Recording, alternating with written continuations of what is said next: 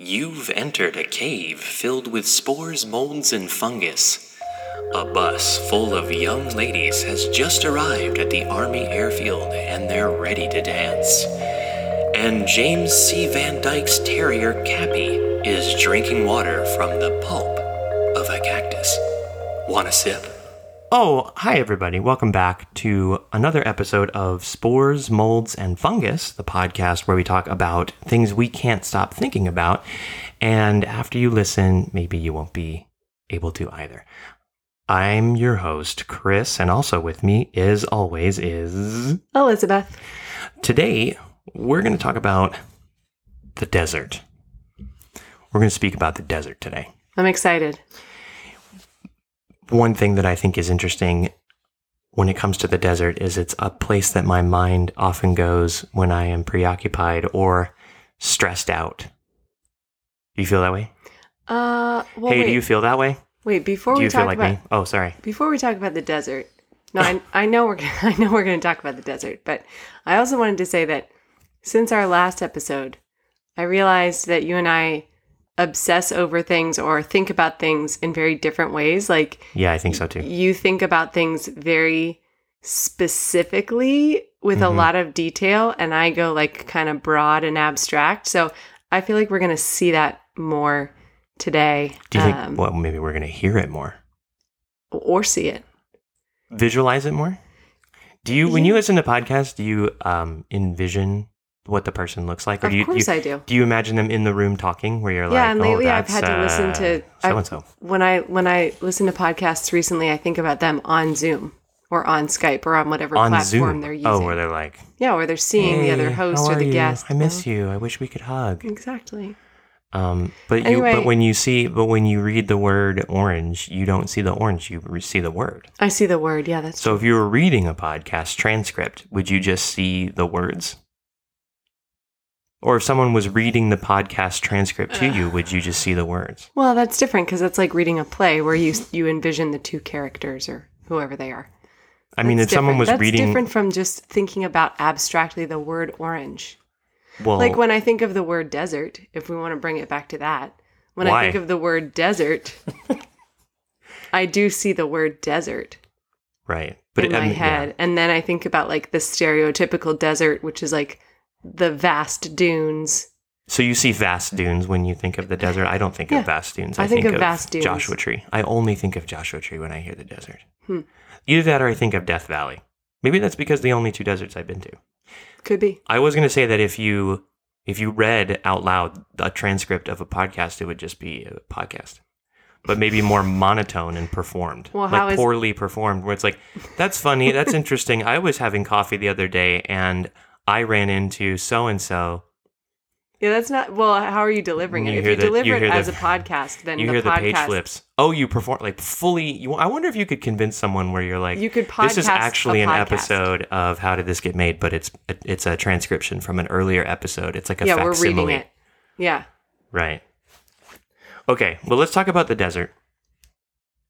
We just talked about a little bit why we obsess over the desert. I guess my first real experience with the desert would be like 2002? 1? No, 2002? I don't know. I don't remember when it was. I was Maybe not 2000 aware of your existence. I went to Joshua Tree. That was the first desert I went to. And there's just something so specific and different about the desert in terms of landscape. I grew up in the, I don't know what you call it, the short grass plains of Texas. And when I grew up in the short grass plains of I Texas. think you grew up in a suburb, but... Yeah, I did. Yeah. Okay, but in terms of a geography, farmhouse. and I've lived in Los Angeles for so long, but you go out to the desert and it seems very different. Well, I think one reason I obsess over the desert or think about the desert a lot is that it feels like the ultimate escape for really weird, misanthropic people. Like... Misanthropic? Yeah, like people who are not interested in engaging with humanity. Oh, yeah, that there's a loneliness to it. Yes, it feels like a place one would go if one were like you and I are at times, where we're like, when I want to die, I want to be alone in a rocky area with a sunset. I don't want to be in a busy city And like when I get stressed out, maybe that's what you're talking about the desert calming you down. Like when I get stressed out, I'd rather be somewhere that's almost inhospitable to life. Right. Than like a grassy meadow in Sweden. Right. Surrounded by people. No. Right. There's almost a level of, what? You don't want flowers around you when you die? Just the sand. That's good to know. I mean, we're married, so. Don't give me flowers. I'll be like, boys, no flowers for mom, okay? She was very specific. Listen to episode 2 of the podcast, okay? We recorded that 6 months ago. Oh, that's dark. Stop. I remember what she sounded like when she said that.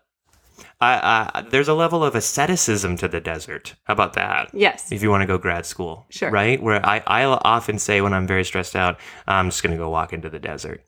Yeah, you've said, I can't count how many times you've said that. Right, that's what I'm like, and that's kind of my fuck it. Right? Where it's like, fuck it. Where it's like, I'm just going to walk into the desert. After this, I'm just going to walk into the desert.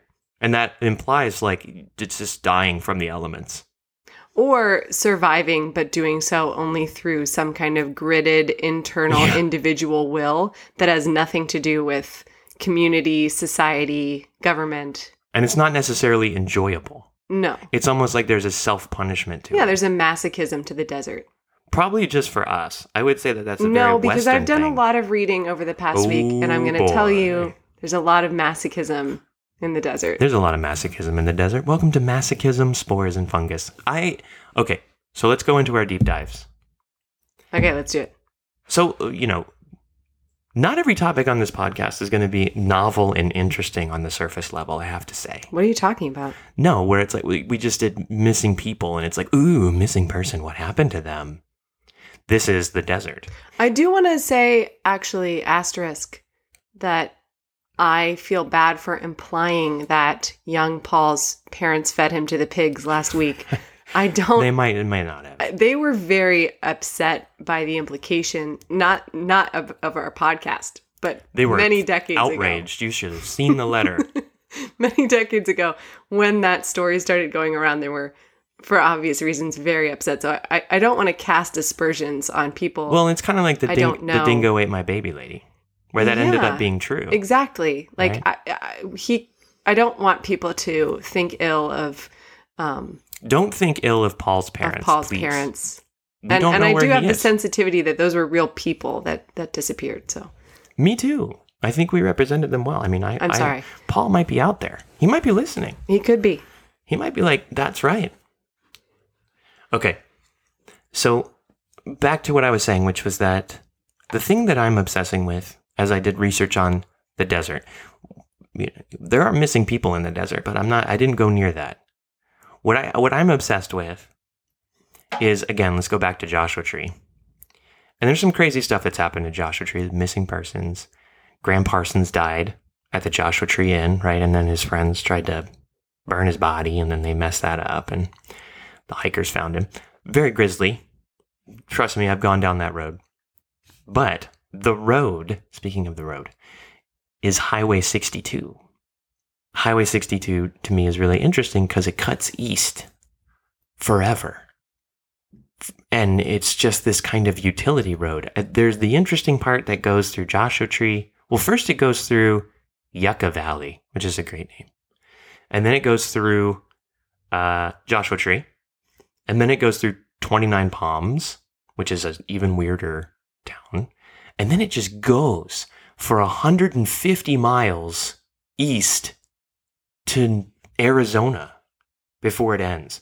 And there are signs by 29 Palms and then Arizona on the other side where it says, be forewarned, you're going into an area where there are no stops. Like there's no gas, there's no food, there's nothing. Did you and I drive on this road? We've driven on this road a bunch because it's what people take in to go to Joshua Tree.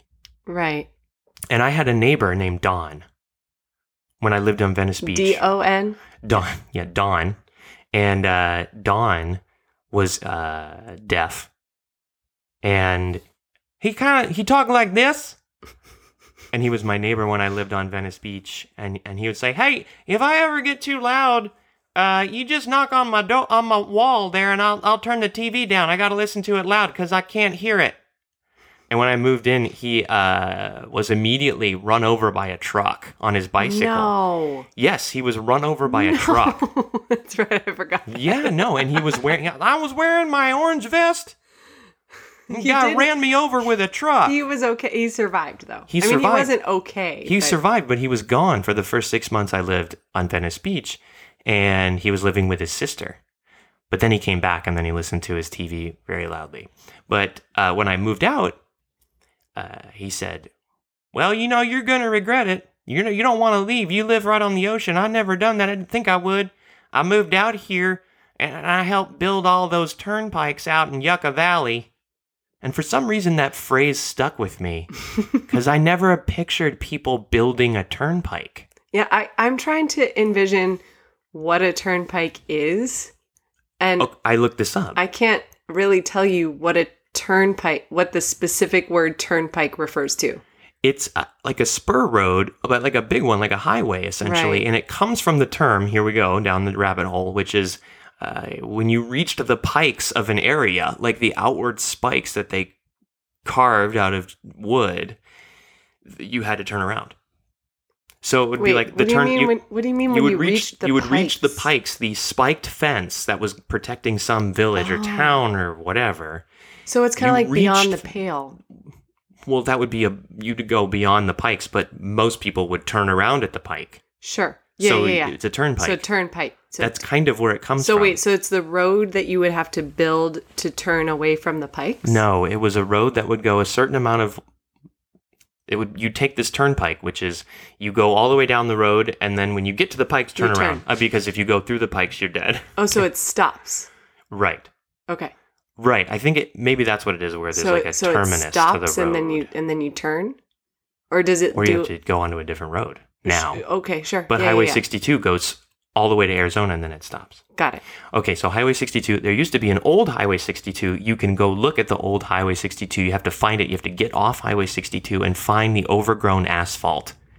And it crumbles until it becomes nothing. And Highway 62 is not hidden. It's a big sign off the 10 where you can exit onto Highway 62. But this idea of old Highway 62 is interesting because it's like that's where the ghosts are of people who have driven by things. Well, can I just note here? Well, I just want to note here that one of my many theses about the desert that we're going to get to is that the desert is also inherently about nostalgia. Oh, that's interesting. Yeah, I think the desert is an inherently nostalgic place. Why? Well, we'll get to it. Well, we'll get to it. But yeah, it's interesting that you're saying this about old roads that are no longer there. I thought you were going to say the desert's full of ghosts. I feel like that might be possible. That too, probably. Even if they're just projections of your own mind. I feel like everything you think in the desert is more vivid because there's more space and you can only really hear your thoughts. Yeah, how about the that? desert is I'm in a weird mood today. Reflecting pool for your own soul. That's why you see mirages. It just comes from your own imagination. So old Highway 62 crumbles into nothing. There's old railroad tracks because it used to be a Santa Fe stop on Highway 62. There used to be one, so we'll get to that in a second. Okay, so current Highway 62. It goes through Joshua Tree, which is fine, and then you turn off for the national park, and there's funky stuff there, and there's Pioneer Town and all this stuff everybody knows about, and the old TV set that turned into a bar, and then you go to 29 Palms, which is like, hey, you want to go a little farther, like 29 Palms is a weird place, right? And I have a story from a friend, which is she was with friends and they went out to camp and they went to 29 Palms and they went into a thrift store, and the woman working there thought they were from a different country because of the way they talked. And they were only like 30 miles or 40 miles from the 10 freeway that you take into Los Angeles. Well, we went to a thrift store in 29 Palms. Yeah. We went to a few, actually. We went to like 3. Right. And it was a big military town. Yes, it was. So that leads me to this next thing, which is that if you go on Highway 62, the part that I think is interesting as I kind of drilled down was this 150 miles of nothing.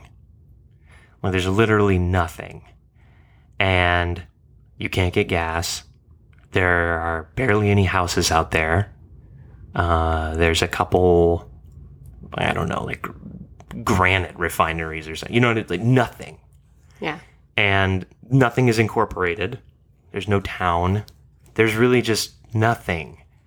And if you're driving through, and I've done a little bit of this because I went off-roading out there on old mining roads, which also was fascinating to me, which is like abandoned stuff. We kind of talked about this last time, but like abandoned things. The desert kind of just feels abandoned from the very beginning, right? This is what I'm saying. It's inherently a nostalgic place because it's nostalgic for the ocean, that used to be there. It's sad where the desert's like, oh, we miss the ocean. Exactly. Oh, man. Again, the desert is played by Owen Wilson here. Oh, man. I miss the ocean. That's not a very good desert. One. You could do a better impression than that. Oh, hey. I'm the desert. Hey, man. I'm the desert. I miss water. Okay. So you drive down Highway 62 into 150 miles of nothing. There's one dot on Google Maps, and it is called Rice, California. R-I-C-E, Rice, California. All that is in Rice, California now is an abandoned gas station. It's just a gas station. It clearly was some sort of service station at some point in time, and then at some point in time it wasn't. All that's left is really the roof and some of the structure. You can see it on, satellite view. Yeah, you can go down, and there's pictures of it. If you look at Rice, California, you're going to find this thing. So, Rice also has this thing called the shoe fence. Well, it used to be called the shoe tree. There was a lone tree out in Rice, California, which was, again, nothing. Just a sign that says Rice. Did anyone ever live there? Yes. Okay. So that's what we're going to get. That's why there's a sign. And that's why there was a service station. Sure. That makes sense. So there was a shoe tree, which was the only thing left. And people would go and they'd tie their shoes to this tree in the middle of nowhere. I don't know why. Probably different reasons for everybody. They cut the tree down, and then it became the shoe fence. And people would tie their shoes to the fence. What? So no one knows why the shoes thing started happening? No. Is it like the Paris locks or like... I don't know what that is. Oh, what? Yeah. No, I know. Yes. Are. Everybody has their own personal reason for leaving their shoes on this fence. Although, listen, here's the interesting thing to think about. Because, the Paris locks, if you think about that, you're putting a lock on there and you're like, our hearts are locked together because we came on a tourist trip, right? Mm-hmm. But, leaving your shoes someplace is interesting because it implies that... Maybe you walked into the desert. Your journey is over, yeah. Right, where you're like, this is where I took off my shoes, which represent civilization, and I just went towards those white hills. Right. And I am bones. I'm bleached bones now. I don't think it's that dark and existential for people. Bones. I think they're just like, I'm going to Arizona, and I thought this is a fast way. Oh, we got to put our shoes on the tree over there with all those shoes. So do you think people bring extra shoes with them to do that, or do you think they specifically to go out? You think that's a destination for someone? These are my old shoes that I'm putting on the shoe tree. Yeah, what if someone? You mean like they're planning just to go to the shoe tree? It's not like, oh, look, there's a shoe tree. We're driving out to Arizona. No, I don't think it's. I don't think it's. I'm going to take off my shoes right here, and I'm going to put them on those tree. It is illegal to drive with no shoes. Just to I've done listening. It before, though. Oh my god! It feels safe to me. I'm glad you're here, man. It does feel safe because you can really feel the gas pedal. Jail. You can really feel the gas pedal. Everybody's driven without shoes on. Okay, but no. So I don't think everyone has. Everyone. If you drive out to Rice, I don't think anyone went out there specifically to put shoes on the tree or the fence. I think they did. The subsequent fence. And then what do? Turn around? Yeah. And then go to 29 Palms pictures. To a thrift shop? I bet you anything it's an Instagram like Instagram influencers? Yeah, if I search this on Instagram right now. Don't do that. It's going to ruin everything for me. Okay, I won't search No. No, you should because I want to see. Okay. I'm maybe morbidly I'm wrong. Curious. Okay. Shoe fence. Periodically, they take the shoes down. I don't know why. But they just, sometimes you go to Google Maps right now, and the shoe fence is fairly empty. But then you look at pictures from, a few years ago, like 2012, and the shoe fence is brimming with shoes. There are over 500 posts on... of the shoe fence? On Instagram of the shoe fence. I hate it. But... Oh, I guess it's one of the locations of Fast Five? What the... Oh, yeah, no, so they shot Fast Five out there. Five. They shot some of Fast Five out there. People know that it's there. Some people, but yes. But it's not like a 10,000 posts. It's over 500, 500 which is something. Is like, okay. Rice, California. Oh, boy, some of these pictures are... Yeah, I'm sure. Oh, no, look at this one. Oh, God. Just people dancing by the shoes. The totally artificial, manufactured experience that is 2020 Some of them seem existence. genuine, though. One person said, like, stumbled across these shoes. Well, that's what you said, like they need shoes. Oh man, I need some shoes. Yeah, These one are person great. says, "What in the world?" Question mark, exclamation mark. That's great. Look at these dried out Converses. Anyway, shoe tree, shoe fence. I started digging into rice, and rice was incorporated. Not incorporated. Rice was, I guess, created in 1914. It's the year my grandfather was born, and it was because it was an No old... one cares. Yeah, no one gives a shit. No one gives a shit about anything we're talking about, so it doesn't matter. We might as well just say anything. I remember my granddad. Just barely.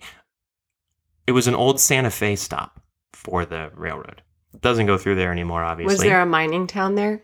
Well, there are mining towns around there. There's one in the national park where you can go see the old mine. And there were mines, obviously, across the highway where I went off-roading. This area is managed by the Bureau of Land Management. BLM. The BLM. The BLM, you can go shoot guns on that property. Like anything you want. Yeah, it's interesting. I ran across this in my research where there's a lot of people right now who have been living in, say, campers in various areas of the desert, and they don't consider themselves to be camping. Do you know what I mean? It's like they live in... This is my house. A camping... Yeah, exactly. And they're not disrupting the community during coronavirus. They're staying in their camper, maybe going out for a hike or something, coming back. And they've actually been starting to get kicked out of certain towns in the desert, like desert-ish towns that are cracking down on tourism because they don't want coronavirus to be brought there. So like Moab out in Utah has started kicking people off any Get out of our Moab desert. land, saying you're officially camping and we're not allowing camping here during the pandemic. Right. But people are like, no, this is where we live. So there's a lot of Reddit posts saying like, anyone knows some BLM land that I can get to and live on without anyone finding me. Like established residency? Or just, No, just like be there and they're not going to live for we could move you? our camper there and nobody's going to look for us. Because there's going to be like a BLM ranger. Exactly. It's like one guy per 2,000 square miles. Exactly. And there's like a whole Reddit community. But it's funny because when I started, this is just me being stupid. When I started digging into this, I thought it was standing for Black Lives Matter. Of course you did. So I was like, Black Lives Matter BLM. land? What is that? I was really confused for a while. Then I looked it up. Yeah, it's just basically free land where you can go shoot guns and the government's like, we own this, but we don't care. Right. Okay, so rice is in Bureau of Land Management land now. There's old abandoned railroad tracks, which is always interesting to me. Railroad tracks that used to go somewhere and don't anymore. I like railroad tracks that just disappear. They kind of just, then Is they're it a gone. turnpike of a track? It is not a turnpike. I imagine they went to Los Angeles, or at least San Bernardino back in the day. I imagine they went to Los Angeles. The Santa Fe. This was the Atchison, Topeka, and the Santa Fe. The ATSF. I know Atchison, Topeka from a Rufus Wainwright song. Right, there's also is it Glenn Miller? I don't even know who it is. The Andrews Sisters? I don't know. Okay, speaking of ghosts. Okay, so here's what used to be in rice. This is why it's even a thing. So it wasn't a shoe tree. Okay, so during World War II starts. And the first theater in World War II for America, which was kind of the training ground for America when we finally went up into Northern Europe, was Africa. Because we went into Africa and up into Italy and fought the Italians there. And Germany had established a foothold in Northern Africa. So they needed to train in a desert climate. And so the person in charge of this place was General Patton. And he created the Desert Training Center, which was all of that land. All of that BLM land became training ground. That makes sense. For World War II when they were about to go to Africa. Also where we tested the bomb. No, it was a candidate for the bomb. No, I mean the desert. Oh, well, the Desert Training Center was actually a candidate for the Trinity test.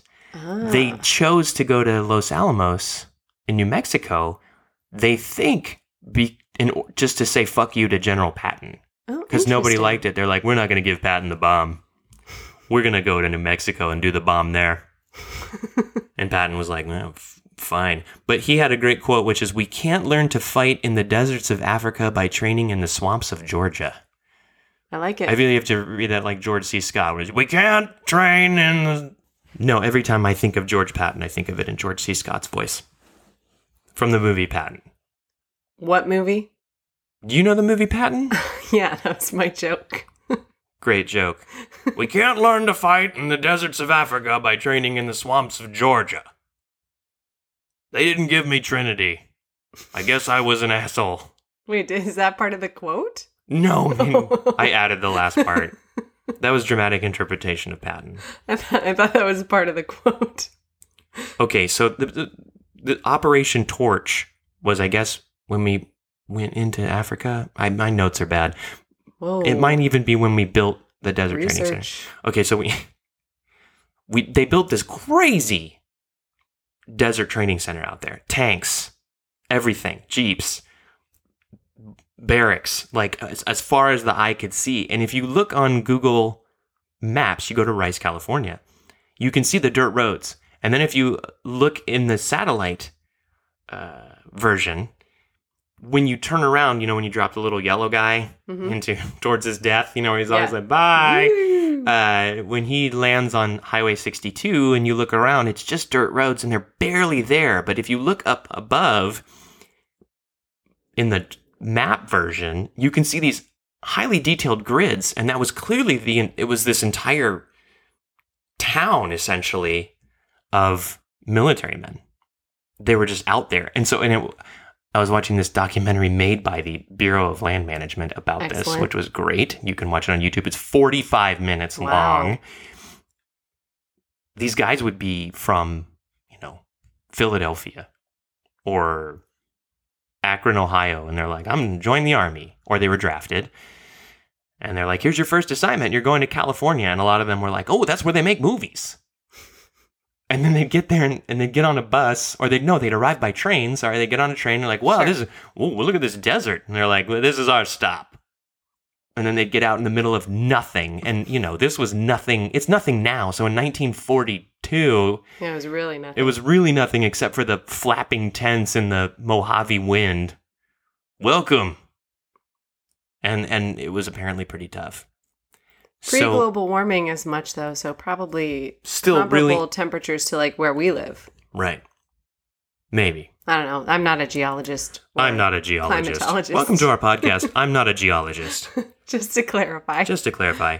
Okay, so off of that this was this big, giant area of men in tanks, and they're just like, where are we? And they're riding home, going, well, we don't know what this is. This is a whole new world for us. They're not making movies out here. They decide, the idea comes up that they need some ladies. They need some accompaniment. Always happens. And this is a nice weekend conversation, polite. Let's Were you talk. There? No, I wasn't there. Well, how do you know? I'm 87. How do you know how they treated the women? Because I watched the Bureau of Land Management documentary and I did my research. No, I did my research. So, I mean, look, I'm sure it was not great. But I'm sure it was largely okay. No. So they were lonely. So the wife... So they took a vote to send some women in? No. Do they just take them? No, it was a news story that they were building this place. There would be newsreels about the Desert Training Center in movie theaters. And it would be like, these boys are out training in the heat before they go off to fight the Nazis in Africa. And they're very lonely. Okay. And if you know any young ladies... No, it wouldn't say that. So it was this Hollywood thing. So speaking of movies, Edward G. Robinson... Are you telling me women went there of their own will because they were like, I have to see the men in the training videos? Well, if you were worried about, slighting people who did stuff, from our podcast, there's some pretty amazing women who are involved in this organization. Okay. I just don't trust it. I'm not saying the women are bad. I'm saying the impulse to bring women it's in very treats the women like objects. patriarchal. Like, that's what they did at Yale in 1969. They were like, do you boys want basketball hoops or women? And they were like, we vote girls. That's literally how we integrated the Ivy Leagues, is like a vote of what would get the boys more excited. Look, I am Hoops. not advocating for Jesus. Welcome to our podcast. Hoops. I won't even finish the sentence. I'm not advocating for busing women out to the middle of the desert, okay? I'm not. This is not that. There's no bias here for on that, the turnpikes. Okay? Put them on that bus. Put them on the Greyhound and send them to the turnpike. You'll know you're there when you run into the wood spikes. I'm sorry I interrupted you. I'm sure there's great people involved in this initiative. So speaking of movies, Edward G. Robinson, the actor, do you know him? No. Of course you don't. I mean, I've heard the name. Gangster actor. He's the kind of guy, that we're at see, I'll get you a copper. Sure. That impression largely comes from Edward G. Robinson. Give me some movie titles. And his gangster, I don't have movie titles for Edward my G. God. He, they did versions of him. They did, I know what he looks like. You don't know what he looks like. I can Google He was him. I could Google the fucking movies he's in and tell you all of them. Jesus. No, so Edward G. Robinson. See, I'm Edward G. Robinson. And my wife, Mrs. Edward G. Robinson, comes up with this idea to bring ladies out for a nice weekend dances and dinner. During the day, in the evening when you get that nice desert wind with the boys out training in the desert center. Sure. And this kind of gets this affectionate name called the USO Desert Battalion. And by the way, Bing Crosby's going out there, Bob Hope's going out Bing there. Bing Crosby, real moral character. Must be Southern Vermont. That's where that comes from. Bing Crosby. I'm going out to the desert with a bunch of ladies on a bus. All right. It's sure hot out here. Okay, so this was organized. No, this was organized by the Hollywood elite. They organized the Desert Battalion. It was a group. It was groups of 18 to 25-year-old women from Los Angeles, organized by Mrs. Edward G. Robinson. I have her name somewhere, but she's often referred to like that. I went and got her out of her name. I went and got her name out of the internet. I don't know where it is. Okay, Mrs. Edward G. Robinson. 18 to 25-year-old women from Los Angeles. You'll love this. I know you will. They paid their own way to the camp in order to provide chaperoned company and dancing partners for the troops. God. They didn't even pay for them to go? No. They had to split bus fare.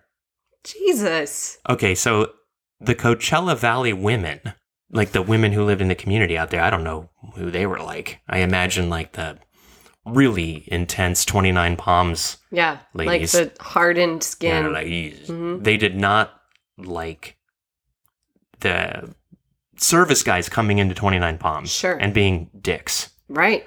So they were like, let's hire some women so the men can be dicks to these other women and not to us. So they were like, we don't like this. So that was another reason for the Desert Battalion. They were like, let's get Hollywood to put something together and we'll get some young ladies on a bus and send them out to the desert. So this was like a photo op. No, but it was also nice. It was nice. They danced. I want to believe that it was nice and they danced. Sure I'm sure there was some grab ass and this was an uncomfortable weekend for me and I never went back. My name was whoever, Lucy. Lucy from Los Angeles. LA Lucy. She hated it. No, I'm sure there was some nice romantic moments. Yeah. But this was becoming a problem also with the servicemen because there was nowhere to go. The India Women's Club, they go meet with General Patton. This is before the Desert Battalion, and they're like, this is bad. These guys are being assholes in town. And this is the other quote from Patton I have. He said, "If I were you women, I wouldn't worry if they whistled at me. If I went into the street and they didn't whistle at me, then I'd worry." What? What are you bringing to this podcast? It's another time. I'm not saying it was great. Again, I'm not endorsing driving women out to the desert or insinuating that women in India should be whistled at in order to prove their value. I'm not saying that. I'm just saying this is what happened. Okay.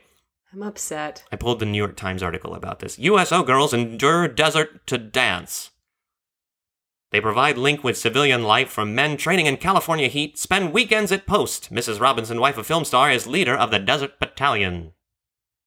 Each girl must pay $5 to board the Army chartered buses leaving the USO headquarters in Beverly Hills for the trip to the Coachella Trading Post, 23 miles into the desert beyond Palm Springs. Each girl carries over her shoulder a battalion bag in which she has her cosmetics, bathing suit, pajamas, and a light robe. An important part of every bag is a large bottle of salt tablets, used freely to prevent heat exhaustion. There is a chaperone for every 10 girls, and every girl must be fingerprinted and have recommendations from 2 reputable citizens. Jeez. She also has to sign a pledge that she will take no liquor, will not leave the USO premises, which would just be walking into the desert, and that she will not repeat any remarks she may hear giving military information. The girls leave for the camp on Saturday afternoon and return home before midnight Sunday. Saturday evening, there is a concerted rush of some 2,500 soldiers brought from their camps in trucks, jeeps, peeps, and any other vehicles that might be handy. On the USO... I didn't get the rest of the JPEG. This is interesting because this is the era where, you know, I've taught World War II propaganda posters, and one common theme is that women are going to talk, right? Loose lips sink ships. Loose lips sink ships. And you also have, like, you know, you have wanted posters of women's faces that say, like, wanted for murder. She talked. You're dead. You get vetted by 2 reputable citizens. That's why they were very worried about women being the problem here. Those poor women. Really couldn't trust them. Oh, her name is Mrs. Gladys Lloyd Robbie Robinson, a.k.a. Mrs. Edward G. Robinson. Sure. Okay. So, they put this thing together. They dance with the men. Sorry. Scrolling here. Just trying to find the best parts. I'm almost done. Okay. Okay, here's a letter from a guy. This is a letter from one of the soldiers at the base. Dear girls of the battalion. Oh, this is from somewhere in Africa. November 21st, 1942. Dear girls of the battalion, first opportunity to write, but we have not forgotten you in the least. You have probably read about what our outfit did here. We're in the vicinity of Casablanca. Some of our boys have been decorated and others won promotions during battle. All the boys you knew are not with us, but they had not died in vain. We think of you all for the great job you did for us in the States. We will do a job here unafraid until the final victory. With best wishes, your pal, Major Headquarters, Western Task Force. Okay, so these women volunteered for the battalion, not allowed to drink, not allowed to engage in any sexual activity, including kissing. I mean, who's enforcing these rules? George Patton. Stop that kissing over there. Why aren't you kissing him? If he doesn't want to kiss you, you should be worried.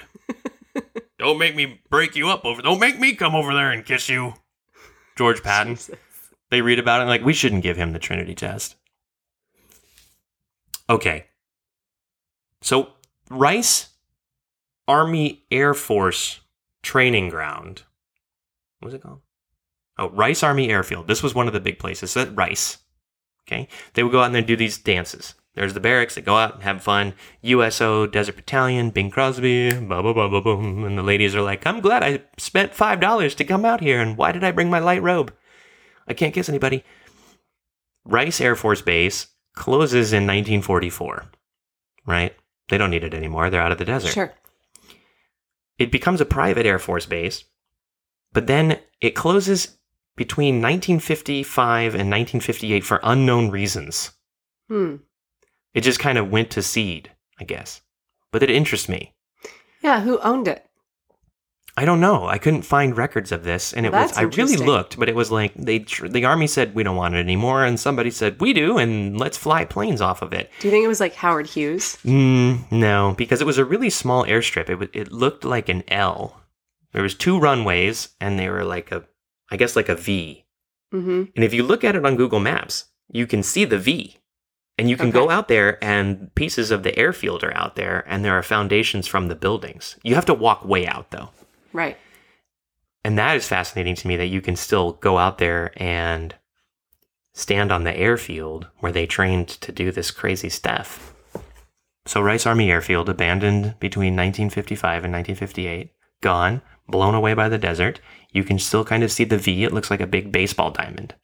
And then you can see the grids of where the barracks were and all that stuff. You can go out there and stand on the pieces of the airfield, which I think is cool. If you look at it now, you and I did this on Google Maps, the only thing you see is a parked old train that might even be abandoned cars, and someone has spray painted, "Word art is dumb," Yeah. on a tanker car.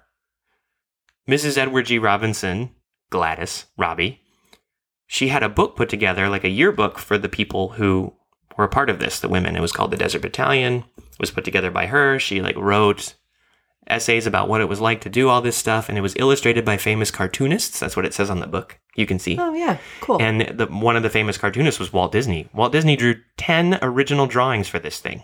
That's cool. And there's only a few remaining copies. Some of them go at auction for thousands of dollars. After he was an ambulance driver or before? Okay, so when did World War II happen? No, I know. What are the years of World War II? 1939 to 1945. And when was World War I? I know when World War I was. He was an ambulance driver in World War I. Oh, I forgot. He was an ambulance. By this point, he'd made Snow White.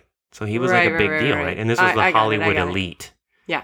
Bing Crosby was like, "Hey, Walt, why don't you draw a few drawings for our ladies out here in the desert? They're sweating their patukas off." I don't know what that is. I made that up. So Walt Disney drew these drawings. But anyway, I think it's interesting that now it's nothing. It's a couple. There's a couple abandoned railroad tracks, a couple abandoned runways, a sign that says Rice, a shoe fence, and some old dirt roads that were to barracks. And what's interesting to me in terms of why I obsess about it is it's not like it's some sort of interesting mystery. It's that it's gone. And it's like if you drive out there, like we were talking about the desert giving you space to think and your voice, or the desert gives you space to think and your thoughts become louder. I imagine going out there and there's the gas station. Who went to that gas station? And you go out to the old airfield and who flew planes there? And it's like, I want to go out there and stand and kind of try to pretend to hear the old music they would dance to in the sunset in the Mojave. I don't know. That seems very magical and idyllic. I know it's very patriarchal and George Patton is being a dick and the women had to pay their own way. No, I can see the magic in that, though. But I just think of the moments where they're dancing and it's nice. Say a young guy is going to go off to Africa and he's dancing with a young woman from Los Angeles who lives there for one reason or another. And they dance to one song and it's very nice. And she says, "Pleased to meet you." And he says the same thing. And she goes home and has a whole life. And he goes off to war and he lives or he dies. But there's this moment they had out there in the desert. It's like their ghosts are right out there because there's nothing there. It's not like sprouts went up or something over there. Beneath this Whole Foods is Roy Rogers' old horse. It's well, the memories are more present. That's all that's left. Yeah, that's all that's left is the memories. There are fewer of them. Right. It's just the memories of this place that's gone. It's not as crowded with memories as a city. And that interaction of a soldier dancing with a woman, and they're all kind of together dancing to a Glenn Miller tune. An unsolved mysteries segment of Lost Loves. It was Major Glenn Morris. Once met a young lady named Lucy, known by her friends as Los Angeles Lucy. And the old man's like, "She changed my life. Right. She doesn't know it. She gave me one of her blue shoes. I still carried it. I carried it with me throughout the war, and it kept me grounded." In 1996, Major Morris went back to the chute fence and placed the blue shoe within the chain links. One day he hopes to find Lucy. And then there's the update where it's like, pop, pop, pop, pop, pop, pop, and it's an update and it just says... It says, Major Morris found her grave. Major Morris found the grave. He died in 2002. Oh, God. Anyway, I just think it's amazing that you can kind of go out there and I feel like because there's nothing, you can just kind of almost feel and see the ghosts and hear the music and kind of feel the tinge of this kind of human, momentary, fleeting connection and interaction. Anyway, that's my thing. I like it. Rice, California, the Desert Battalion. Well, I went broader and maybe more philosophical and abstract. So Big surprise. Sorry. But Sorry. I started by thinking about, just looking at different weird desert towns, different weird desert culture. What is it like to live in the desert? I did like a Reddit dive on desert life. And I found some interesting things like the desert town in Australia called Coober Pedy, which is completely underground. And it's this old opal mining town. So it was very uncut gems. Like there's these opals that are like coming out of the sand, and people live in this underground town. And of course there's like its share of crime too, where it's like Katie was never seen again. Katie was never seen again. And it's also all old mining towns and lore, right? But I kind of got bored with that. And then I was looking at other stuff that I got bored with. And then I started checking out books because I'm always drawn to books. And then I sort of found or hit upon this genre of literature that is like desert literature written by white men who go into the desert angrily and then write these sort of beautiful pieces of art that have no genre, that are like personal essay, lyrical essay, prose poem, nature diatribe, geological description. Does it have the little warning that says like, I'm not a geologist? Just to clarify, I'm not a geologist. They did not include those disclaimers, but and then I became very interested, like, what is it about? And it is sort of, I circled in on the Mojave. That's where this sort of literature that I was looking at is coming from. And I was thinking about what is the kind of person that is drawn to this? Why? What's coming out of it? And so there's a couple books that I was looking at that I want to think more about.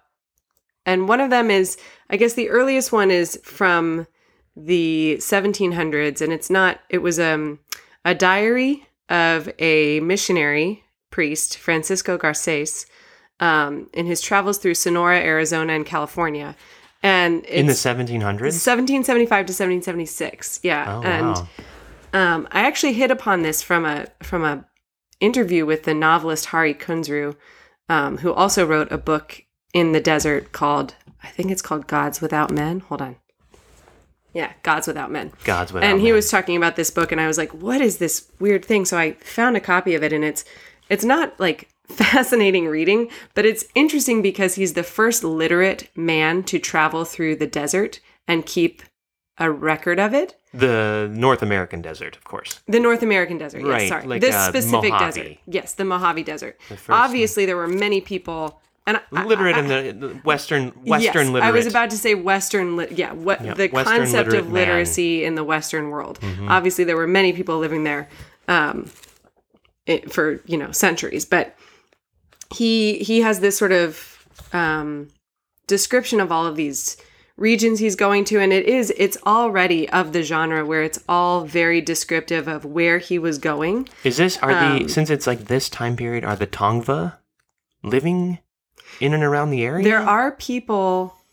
Because I know the Tongva were really located in Los Angeles, but all through Southern California, there right? There are a lot of tribes he goes to, so he's a missionary, so he's trying to convert people. But there's also going to be empresarios and stuff, right? Like Rancho Cucamonga was an entire ranch. He talks about going to different ranches.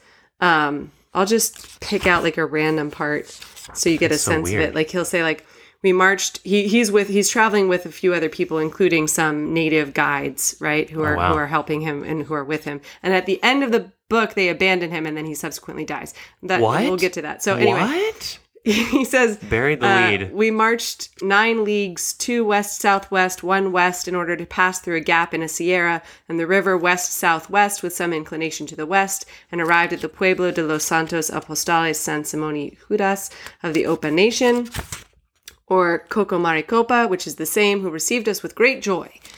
There gathered in the Pueblo to see us some 1,000 souls, and they were given tobacco and glass beads. Here the Indians raise all sorts of grain, and regularly 2 crops each year, whether the season be good or bad, blah, blah, blah. What are they growing?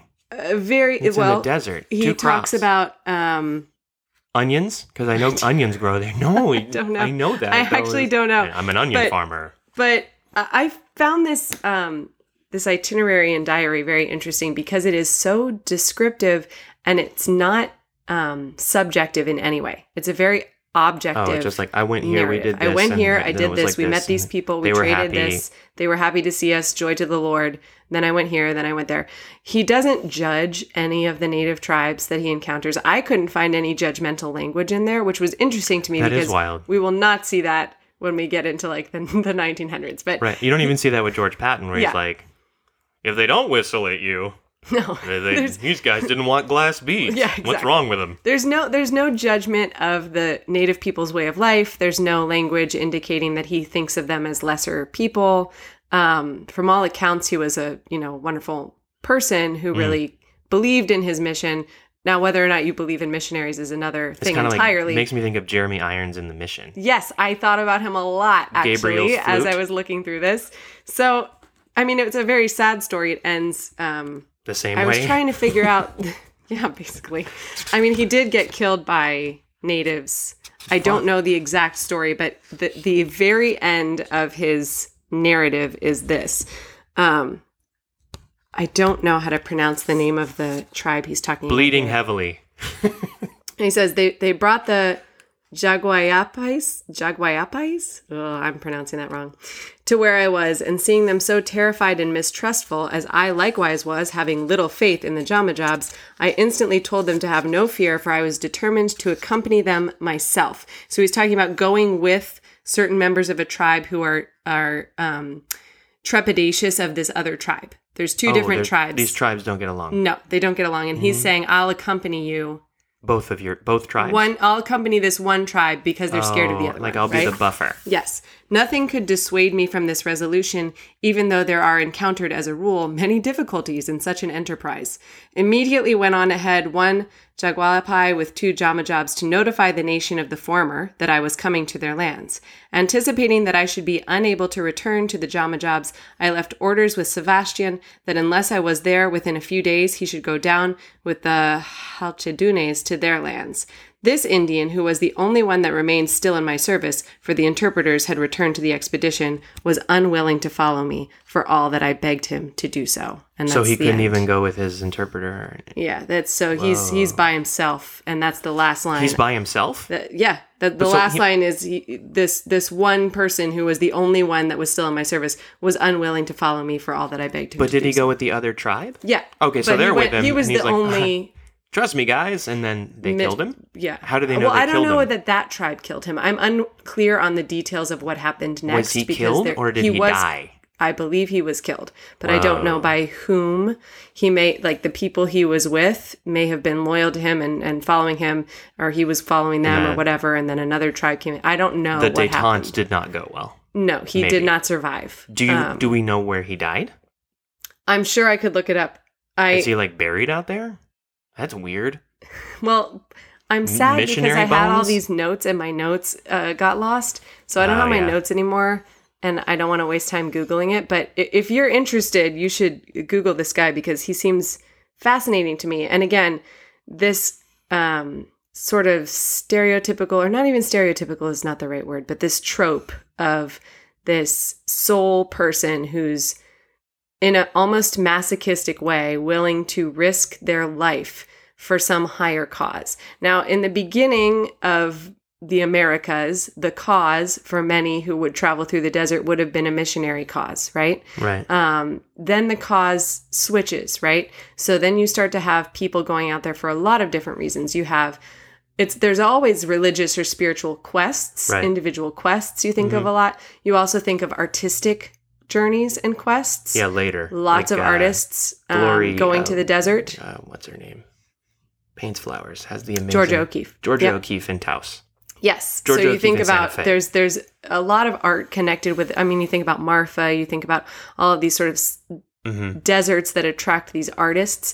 You also have people going out there for purpose of natural exploration and hiking, which starts to occur, but then you also have this push that starts to come in the 20th century of people journeying to develop the area, right? And then you start to get this tension between the individualists who say this is a sacred place and it should be reserved for lonely wanderers searching for something bigger than themselves, and the people saying this is a beautiful place and we need to build the roads and we need to extend the turnpikes and we need to allow We need to build people all these Yucca travel Valley here. turnpikes.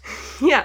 Well, if I'm skipping to my next entrant in this genre, Where would you say that the homesteaders fall in? The homesteaders who went out to the desert, are they rugged individualists, or are they like? do you we mean need like to build in this the stuff? journey west, like the Oregon Trail? No, and no, stuff? like the people. It was one of the last places. Oh, yeah, in yeah. It was Settled. one of the last places where you could go out to the land, and if you build a house and you lasted, was it a year? They Again, just give so it if to we're you. thinking about the Bureau of Land Management, I mean, there's a very troubling history there where they took the land from the tribes, right? Oh. And then resold it to white settlers cheap. Right. Well, this was free. If you went out there and just made it. Right, because we already took it from the people who Right. lived there. I don't think the BLM existed when this happened. It did. Oh, I'm in pretty like the sure. 20s or 30s? Or I'm pretty sure There's those people going out to posters live there in the are desert. from the Bureau of Land Management, if Yeah. I recall correctly, from Western. There's a guy out there, quick aside, there's a guy out there in Joshua Tree where he claims that he has a sovereign nation.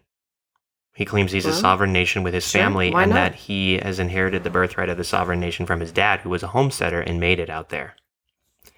And he wears highly intense military regalia in his photos. Oh, that's troubling. And they have their own currency. It is not recognized by the United Nations Shocker. or the United States of America. Shocker. But yeah, there is a back to this nostalgia. I think that when I say the desert is a place of nostalgia, I mean that largely for white people or for Western Americans. I don't think that it was originally a place of nostalgia. And I think that the fact that when you're on desert land, you're automatically, you're on land that was stolen. Isn't right? that everywhere, though? I mean, if you're going to Basically. extrapolate, you're like, we're standing on we're sitting here in Southern California. Santa Fe Sure. Railroad bought Yeah, this place, no. and we're like, we're going to make Claremont. Absolutely. I do think obviously all American land was stolen, but I think that the desert particularly feels to me like a place that used to be reserved. Oh, that's the wrong word.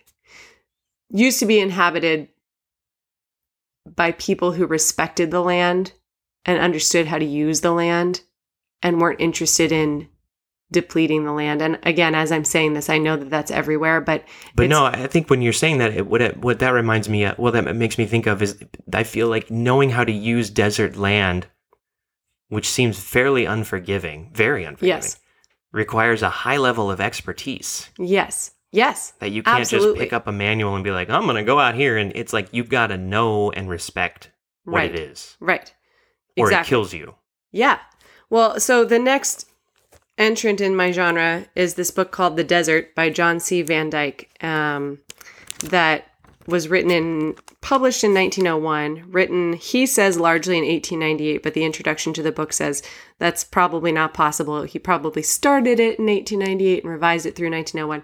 Anyway, John C. Van Dyke was an art critic who was interested. So here we have sort of the beginning of this art like the concept of the artist being attracted to the desert. He was an art critic. He was diagnosed with asthma. And then for some reason, I think because of who he was, decided that wandering around in the desert by himself with his small terrier dog would God, that's cure miserable him for that dog. of asthma. Yeah, well, he let the That dog... dog being like, he had a "Fuck." horse, and he would let the dog ride on the horse sometimes That's with nice, him. but still, it's really hot. Where was he from? Where was he going? Where was he originally New Jersey, I think he was from from? New The Jersey. terrier's like, he gets a terrier Yeah. in New Jersey, and then the terrier is like, oh my God. It's pretty intense, too, because clearly going to the desert is not good for asthma. so- I would imagine the hot, dry climate is what he was thinking. Probably. But he then, on his journey, so he wandered the desert for a few years, 2+ years. This is preceding 1898. No, he left in the early summer of 1898. Oh, so he's writing it. He's out there for a while. He was writing 42 this book. years old, university Okay. professor, just abandoned it all and went Wow. into the desert for couple of years. With his terrier. And was very ill for a large portion of that. Unexplained, says it was a fever. What do we think it was asthma? It's unclear. I gotta say that if I went, I'm dumb, but precursor, I'm dumb. But I feel like if I had asthma, I want to go somewhere where it's hot and dry, right? If I went to Virginia, or humid, because I would say the humidity would be good for you. Like that's why you breathe in. Maybe I'm thinking of a lot of older folks go to the desert because of arthritis relief, right? Yeah, it's better on the joints.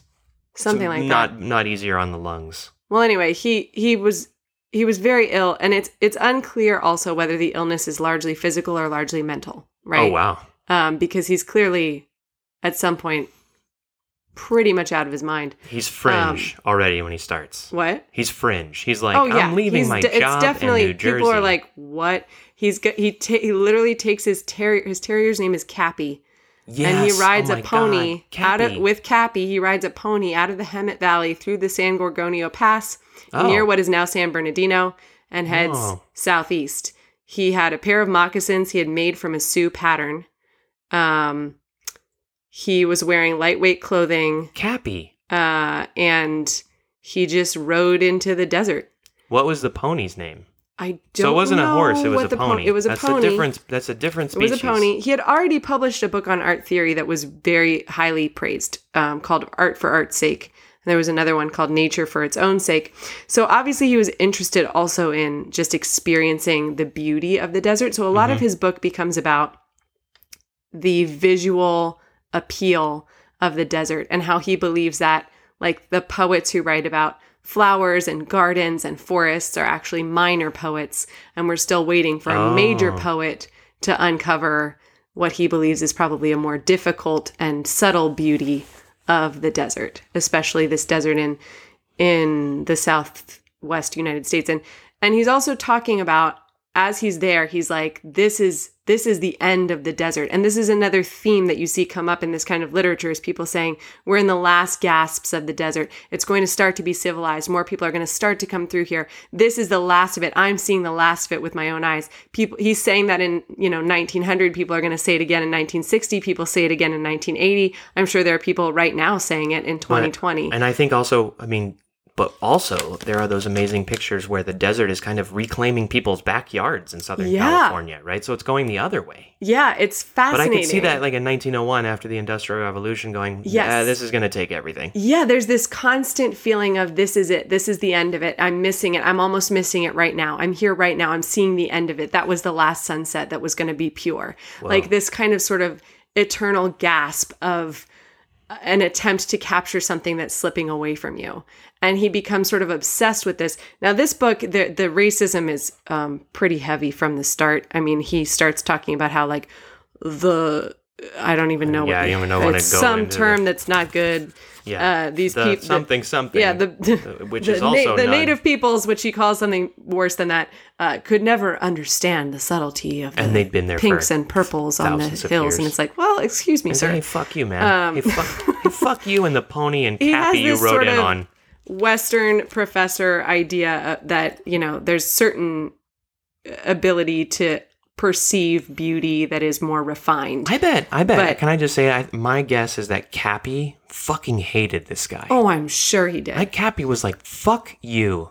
I lived in New Jersey. You're racist. Yeah. And now I'm on top of a pony in the desert, and you're being mean to these people. Well, but the race, if we put the racism on the side table for now, it is a fascinating book, and it's so old. It's got those italics that describe what each paragraph is about, which just a reading of those is amazing. If I'm just reading the italics, the law of change, nature foiling her own plans, attack and defense, preservation of the species, means of preservation, maintaining the status quo, the plant struggle for life, fighting heat and drought, prevention of evaporation, absence of large leaves, exhaust of moisture.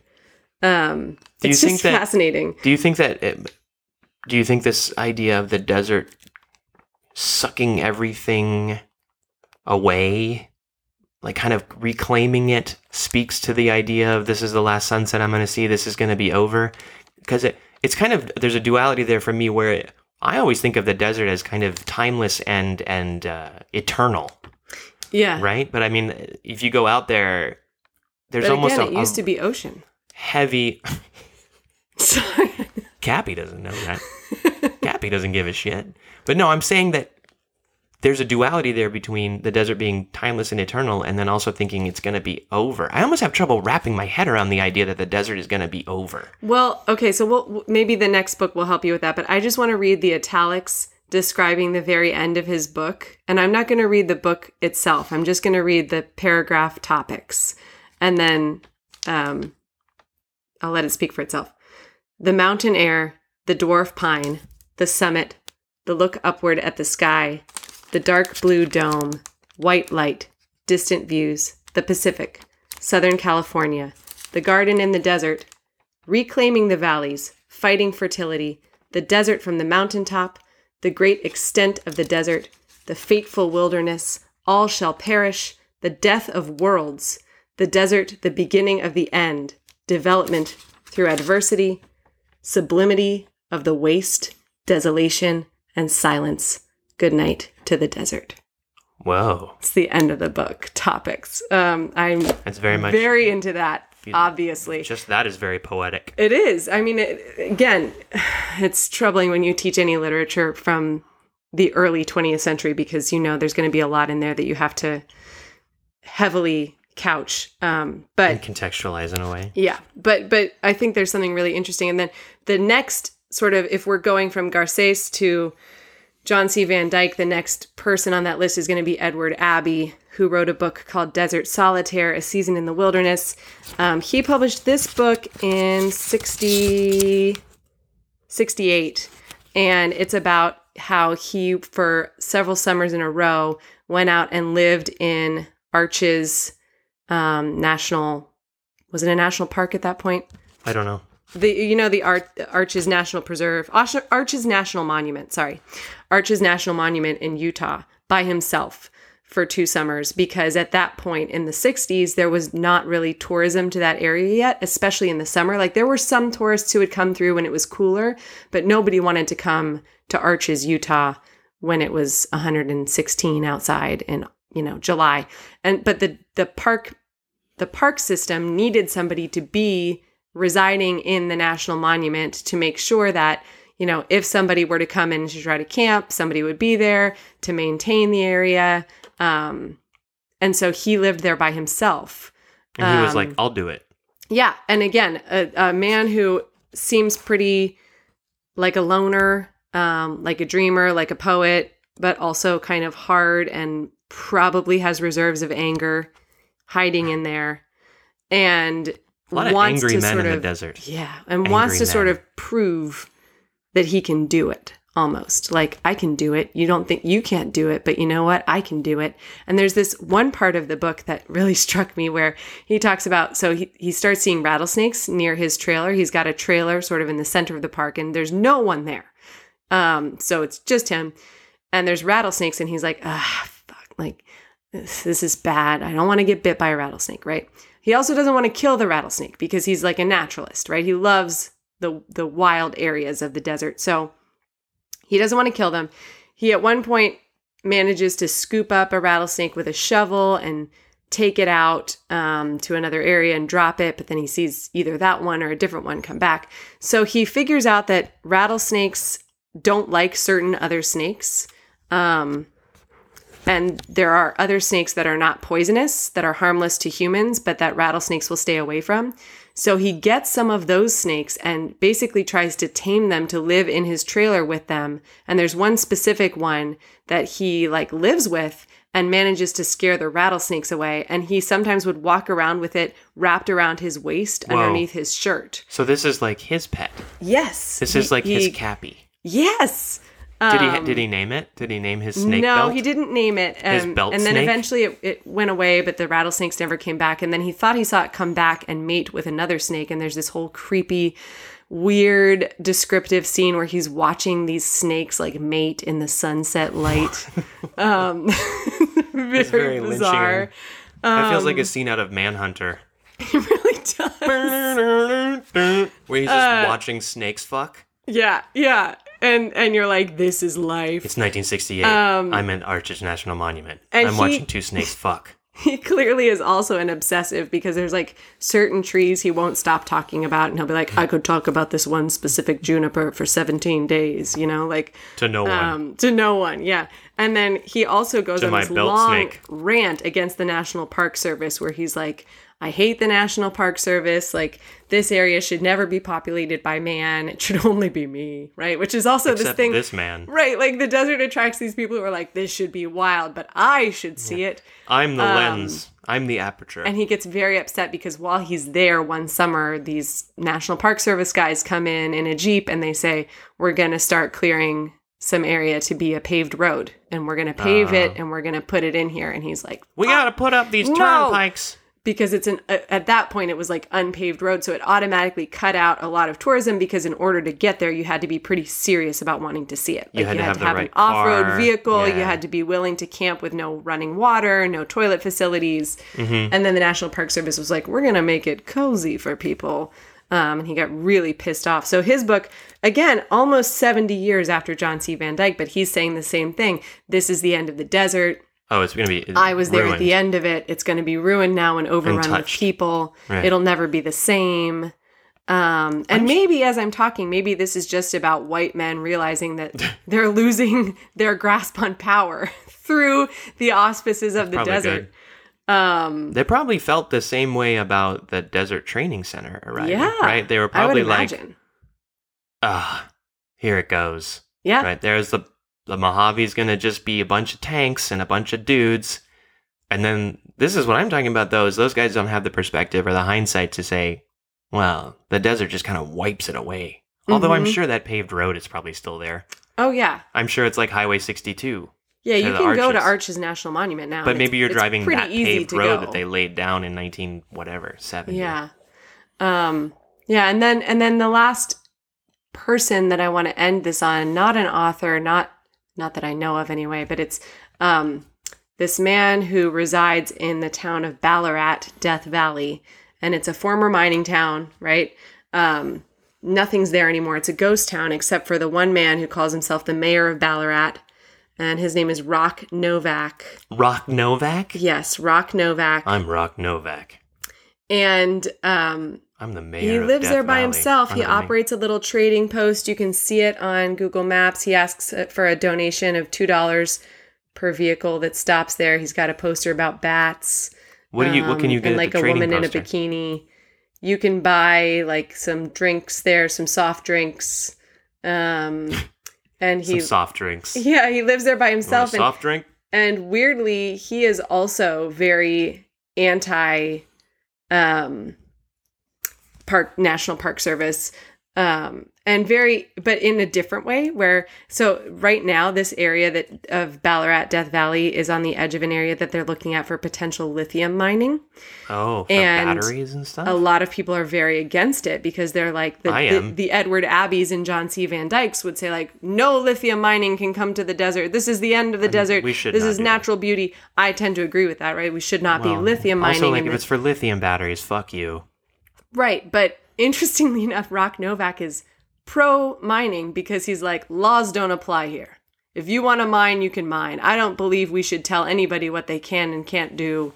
It doesn't matter. The desert has been gone forever. If you want to dig it up more, he's like, it's already ruined? Yeah, basically, like, it's already... So he's just pissed off and miserable out there? Well, let me find... The mayor of Ballarat? What is it? The mayor of Ballarat. Mayor of Ballarat? There's a really beautiful Why does he hate Atlantic... the National Park Service, though, if he's like, mine? There's a video on The Atlantic, if you want to go to theatlantic.com, called The Mayor of a Ghost Town.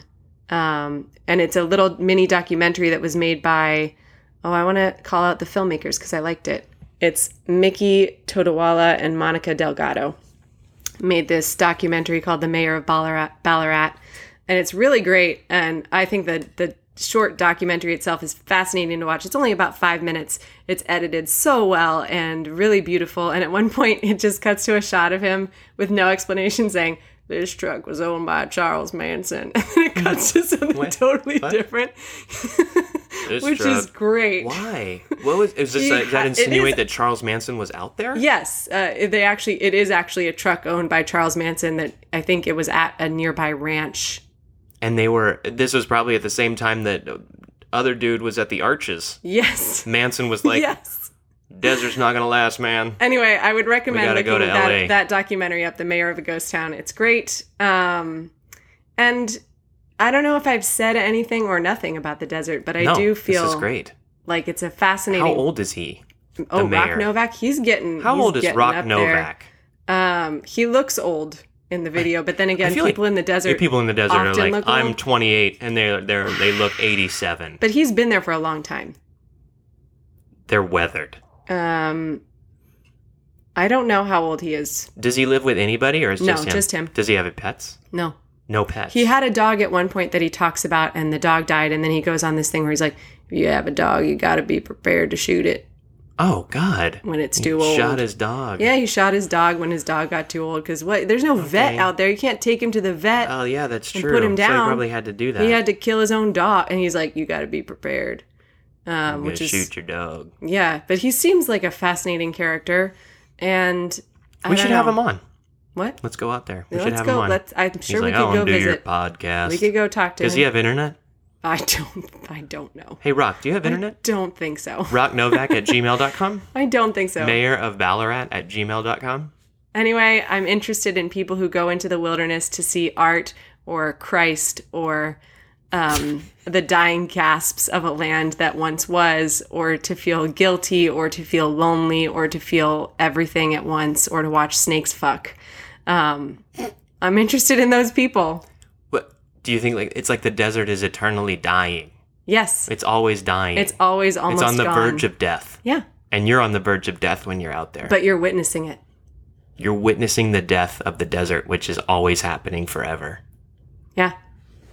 All right, so we're going to ask questions about our pragmatic theories about what we've discussed and our fringe theories about what we've discussed. Now, there's not really a particular mystery at the center of what we've discussed on this episode, but I thought of a question for you, which is, first, what is your pragmatic theory of why men are angry in the desert? Well, first of all, pragmatically, I would have to say, obviously, my well of what to draw from here of angry white men does not represent the fullness of desert experience. I'm actually really interested to know if people out there know of literature about the desert by women in the desert, like a Julian of Norwich style narrative would be rad. Because I'm always in for Julian of Norwich. Who isn't? Look, if you read her, just look up Julian of Norwich. Okay. Anyway, No, my question, coming back to it, I know it's only a sliver of experiences in the desert, but like, why specifically do white men go out into the desert and get angry? I think pragmatically, people go to the ocean because the waves make white noise that allows them to drown out their thoughts and escape. When you go to the desert, what you're doing is you're turning inward and you can only hear yourself. And I think that for most people, that's going to make you angry. Unless you're John Cage, in which case it makes you create 433. But I think that listening to the thoughts of the self in a landscape that is on its surface appears dead is going to make anyone feel pretty mad. I also think, and maybe this connects a bit with what you were talking about, that... I sure as hell hope so. We're way off. Okay, whatever. But I also think that being in the desert, you realize that death really is just another form of life. That the deadness on the surface of the desert is hiding a million kinds of life that you didn't understand was there. But Death that is a also change could of make clothes. you, yes, but that could make you angry because it's like, well, my life really means nothing. You know, and that sort of solitude that you feel when you look at the stars that makes you feel special can also make you feel, I think, in the desert, completely unnecessary to the ecosystem. All right, I want to come back to the question, though, which was, why do white men have a prevalence of going into the desert and getting angry? Well, it's only specific. I think they're already angry. The white men who go into the desert Okay, there it is. Yeah, are that's the already answer. angry. Okay. They're already mad. That's Right. why they're there. Right, They're not there because they're happy people. right. And I would say that if you take like a random white guy and you send him out into the desert, odds are... He'll die. Well, I don't know about that. I would say that maybe he's just gonna, after a while, get pissed off. I think Because you talking about being alone with your own thoughts. I mean, look, I don't mean to judge a whole group of people, but let's just do it. I would also say that maybe we're talking about like a particularly deeply westernized, close-minded, like like send like the dad of a friend you knew in high school out to the desert for like, and not to like a national park camping site, to like, Sure. hey, we'll come pick you up in 4 days. Like, I feel like that's not going to go well. No, it's not going to go well at all. And I also feel like angry people are drawn to the desert because of the isolation it provides and because of the ability to be angry with no specific target, And there's like an oblivion quality to it. Yes, exactly. Okay, so I feel like you've already done this, but with all the weird stuff you've said just now, but your fringe theory about why white guys go out into the desert and get angry. I think the aliens has to be the fringe theory, All right? right. I mean, like if you think about the Integratron, right? No. The guy who built it, aliens from Venus. Yeah, showed but him his the mind plan. was already preyed upon I by think there's some also- sort of sickness. Sure.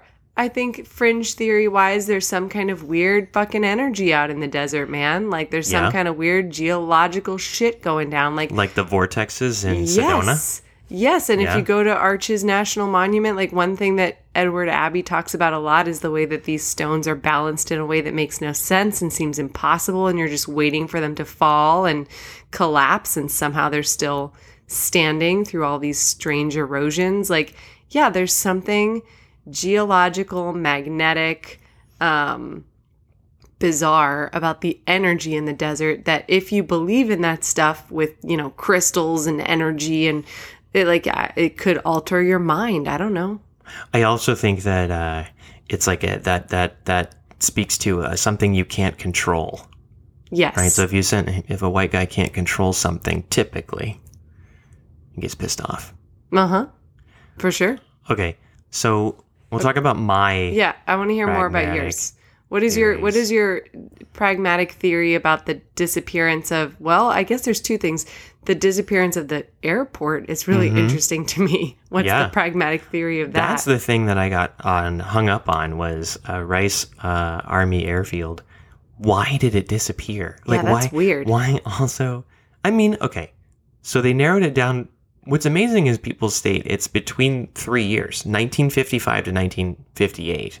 Right. Somewhere in there. So it was like, was it over the duration of that time where it just kind of degraded and disappeared? And like, well, but like, pragmatically, it's a group of people were like, this is a worthless enterprise. Like, we don't need to take off and land from here. Who cares? Why are we going to land in Rice, California? And then we're going to drive to 29 Palms and do what? Right. Right? Unless you live there, especially back then, right? Be like, why do I need to do this? Mm-hmm. But then I think about like, even in the pragmatic thing, there would have to have been the last person to drive away from Rice Army Airfield. Yeah. There would be. Like, there has to be one person who got in their car and was like, I'm not going to go in tomorrow. Yeah. Yeah. And then no one did. Like, right? And it was just, and then the wind just like blew until the windows kind of fell apart, and then the buildings were just kind of like, Sure. and when was it raised? Was it bulldozed? Or did it just kind of dilapidate and fall apart like the wood? Because the cement foundations are there. So was it bulldozed? I don't know if it would be bulldozed, because were they just wood structures? Or they're like, I would just take these down like that. I don't know. I bet the army probably dismantled the barracks and stuff, but like the airstrip is there. So it's not like they bulldozed the airstrip. That's what you would bulldoze. If you're going to go bulldoze something and be like, it's an airstrip, let's go bulldoze the airstrip. But the airstrip is out there. There's pieces of it. So that's weird. Even in the pragmatic version, like, I think of the last person to drive away and be like, man, is anyone ever going to fly out of here again? I don't know. So and then the answer you was don't no. think they would like they shut it down? Oh, yeah, I mean, like some people were like, okay, guys, we're going to lock the This is our gates. last day. Lock the gates! Yeah, exactly. And, This is it. and then they were like, later, Bill. Yeah. See you, Fred. But then what happened? Why is the buildings gone? Okay, Why are the buildings gone? what's your fringe theory? Okay, the fringe theory is aliens. I'm just kidding. No, I feel like my fringe theory is that in the desert, you can't make anything permanent. No matter how hard you try. You put a flag in the ground in the desert, and it's just not going to last. Even if it's, by the way, I don't mean like nature doing it. Nature's I know allowed. what you mean. But like humans going out there and being like, I'm going to put an army base, or let's go dance in the desert, or Right. I'm going to build a alien contact device called the Integratron. Like eventually that shit's not going to, right? And I feel like the desert, you were talking about the desert being overrun. I feel like eventually, especially now with climate change, the desert is kind of like the thing that's just going to grow over the earth. Where if you look at it from, the International Space Station and the continents are all brown. So I feel like there's some sort of like... I mean, I don't like it, but... energy. The desert has some sort of weathering force beyond nature. Mm-hmm. Yeah. Well, you think about the sand being like pieces of meteors, like... Pre-solar sediment. Yeah, exactly. Well, I was going to say, though, don't you think another fringe theory could be that airport was operated by the CIA? Oh, that's interesting. So a conspiracy theory. You go the other direction and they were like, this is what it is, and then they shut it down? That was a CIA program. Where they were like, it's a private airport, but like, not really. It feels like CIA to me. You were in the CIA. Mm-hmm, shortly. Do you want to... let's not go into that. No, too late. We can't. Also, I forgot. I don't even know if I told you this, but I want my ashes scattered in Joshua Tree. You didn't tell me that. It's in my will, in the closet over there. Great. It the says, one that you showed me one day when I came home from work, and you were like, you had it laid out in front of the microwave. Yeah, and then our friends came over to have dinner, and I was like, hey, by the way, can you sign these 2 documents? And they just witnessed my will. It was troubling. Well, in there are my internment wishes, and one of them thing is to scatter my ashes in Joshua Tree. I'll do that. A pinch of ashes at Wrigley Field. Oh my God! If you can manage get it on a fucking plane, I'll drive there. Well, how old am I? I don't know. What is this? 2 weeks from now? I hope not. You know what I mean? Like this is. I don't know.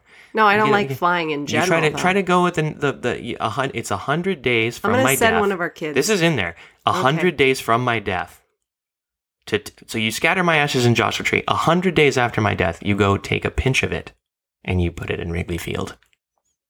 It's a Buddhist tradition. Can I give it to someone else?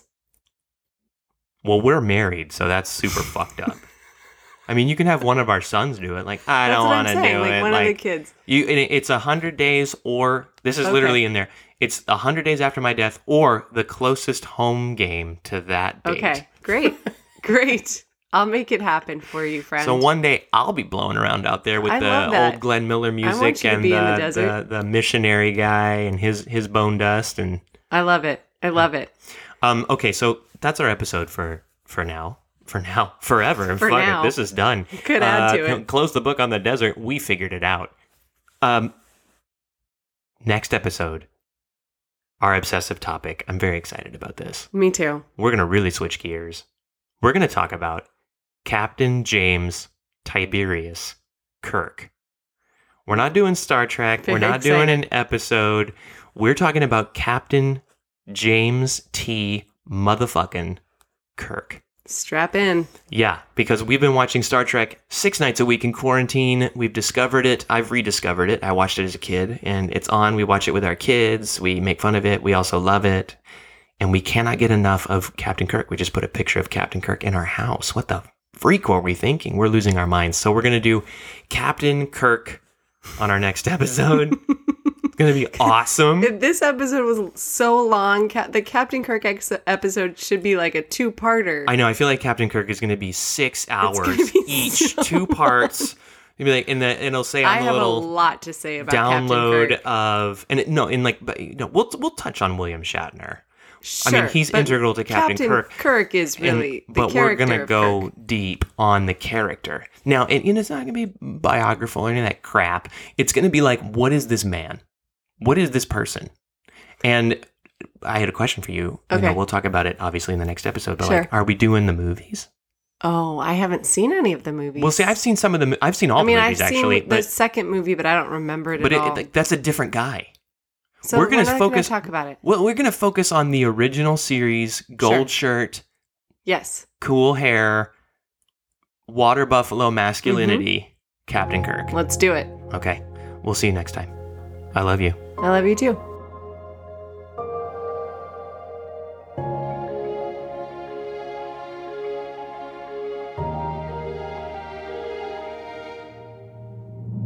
You've been listening to Spores, Molds, and Fungus, a podcast hosted by Chris Cantwell and me, Elizabeth Cantwell. Follow us respectively on Twitter. Chris is @IfYouCantWell, and I'm @ECCantwell. We have Instagram, but that's not for you. Stay away from us. If you have any theories or obsessions on the desert, or if you've got anything else you might be obsessing over, shoot us an email at sporespodcast@gmail.com. See you next week, and until then, happy ruminations.